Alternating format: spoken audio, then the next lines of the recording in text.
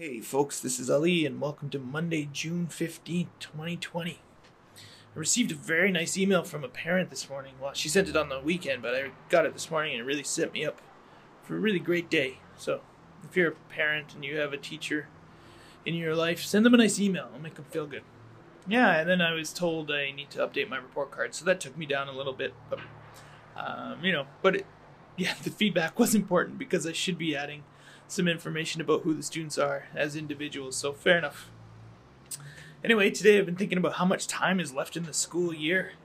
I started thinking about it while I was doing my planning for the week yesterday, and I was thinking about how much time students have to complete their assignments, which is not a lot. And, I was thinking about the value of the assignments that I'm going to present students, right? Because I think we should be turning our focus onto more interesting and engaging activities as opposed to curriculum materials and things that, students really don't care too much about. But I think if we give them interesting challenges, they'll be more engaged. Whenever I think about teaching, I guess sometimes when I think about teaching, I think about the time when I was a busboy and I was trying to become a server, and the guy who was tutoring me, or under whose tutelage I was, always told me to always end on a good note. So if you start off poorly, that's fine. Just make sure you put in the effort to turn the table, as it were, and make sure that your guests leave happy. And I think that's important for the classroom too. Students should be leaving happy and with a memory that they enjoyed the school year, and we got to think about how students will remember the school year, and they should remember it as a nice time. The sun helps for sure, and there should be some fun activities, and really it's a time for them to play with their friends, to spend time with their friends, and engage with them, because those are the relationships that they're going to take with them as they move through the grades and through their careers as students. So yeah, I think with their motivation starting to wane, it's important to sort of focus on those other aspects of who our students are. Yeah, so to do that, I plan to build a building challenge for them to complete by the end of the week. On Mondays, I ask them to compile a list of materials, or compile materials from a list, and then I give them the challenge on Friday. So hopefully this week's is fun. And in math, I asked them to do some coding for our data management unit. So essentially, I asked them to create a mock survey through code and then provide data and all sorts of things like that, which, it should be interesting, and it's something that they can share, and it's something my class tends to like coding, so it's good. I'm not going to worry too much about academics. Of course, I'm going to try and touch on the curriculum as much as I can, just because that's my job, but I'm not going to have agendas for the meetings or the weekly check-ins that we have. I just want to spend some time chatting with them and talking to them, and making sure that they're okay, because that's something we'd be doing in class anyway. And what I like about this is that there's less stress on me. Ooh, it's loud. So what I like is that there's less stress on me, and so I'm not, the fatigue that I'm experiencing is less pronounced. And the students must also be tired. I can't imagine, what kind of stress they're under and the amount of effort it took for them to get this far. If we're this tired, I can only imagine how tired they must be. The other thing I'm thinking about is how real school might be for them right now.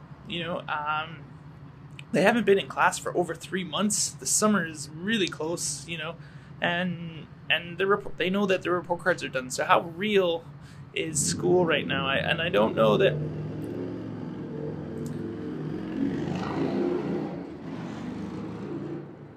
There we go. I don't know how real school has been for them since they left, right? And I think now it's getting to be a little bit further. It's get further along than it may have been before.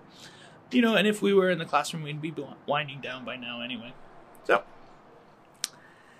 here's the thing: I do care about my students, and but the time for me to worry about how they're doing academically is past, I think, and it's time for me to let go of that sort of worry and to show them that I do care about them as people, and that I want them to succeed into the future. And the best way to do that, I think, is to establish, or root this relationship that we have in something. So as they're leaving and going into the summer and into next year, they know that, they have somebody in the school that has their back, that's there to support them and they have a relationship, right, with, I guess. And I know students are comfortable with where they're at right now, so this sort of online thing has become a little bit routine for them. They've figured out what my expectations in this environment are for them. And as things start to open up, and they have more time to go out and go to shops and things like that, I think the worries for school are just they're gonna fade really quick. And so it's really important for me to ensure that my students know that our relationship is still important to me. And I think that's important for you to remember too, as you sort of round out the years, to remain vigilant, but just chill, and don't create any unnecessary stress for you or for them, or, everybody's worked really hard to get to here. And so really the most important task for us is to enjoy the time that we have left together. And I guess just think about how you want your students to enter the summer and set up the conditions for that to happen, so I think that's really what we need to do now for the next 2 weeks. Anyway, that's it for me today. If you have any feedback for me, I'd love to hear it. You can leave a review on Apple Podcasts or any of the podcasting platforms that you use. Today's question is, what's the biggest lesson that you're taking away from remote teaching? Let me try that again. What's the best lesson that you're taking away from remote teaching?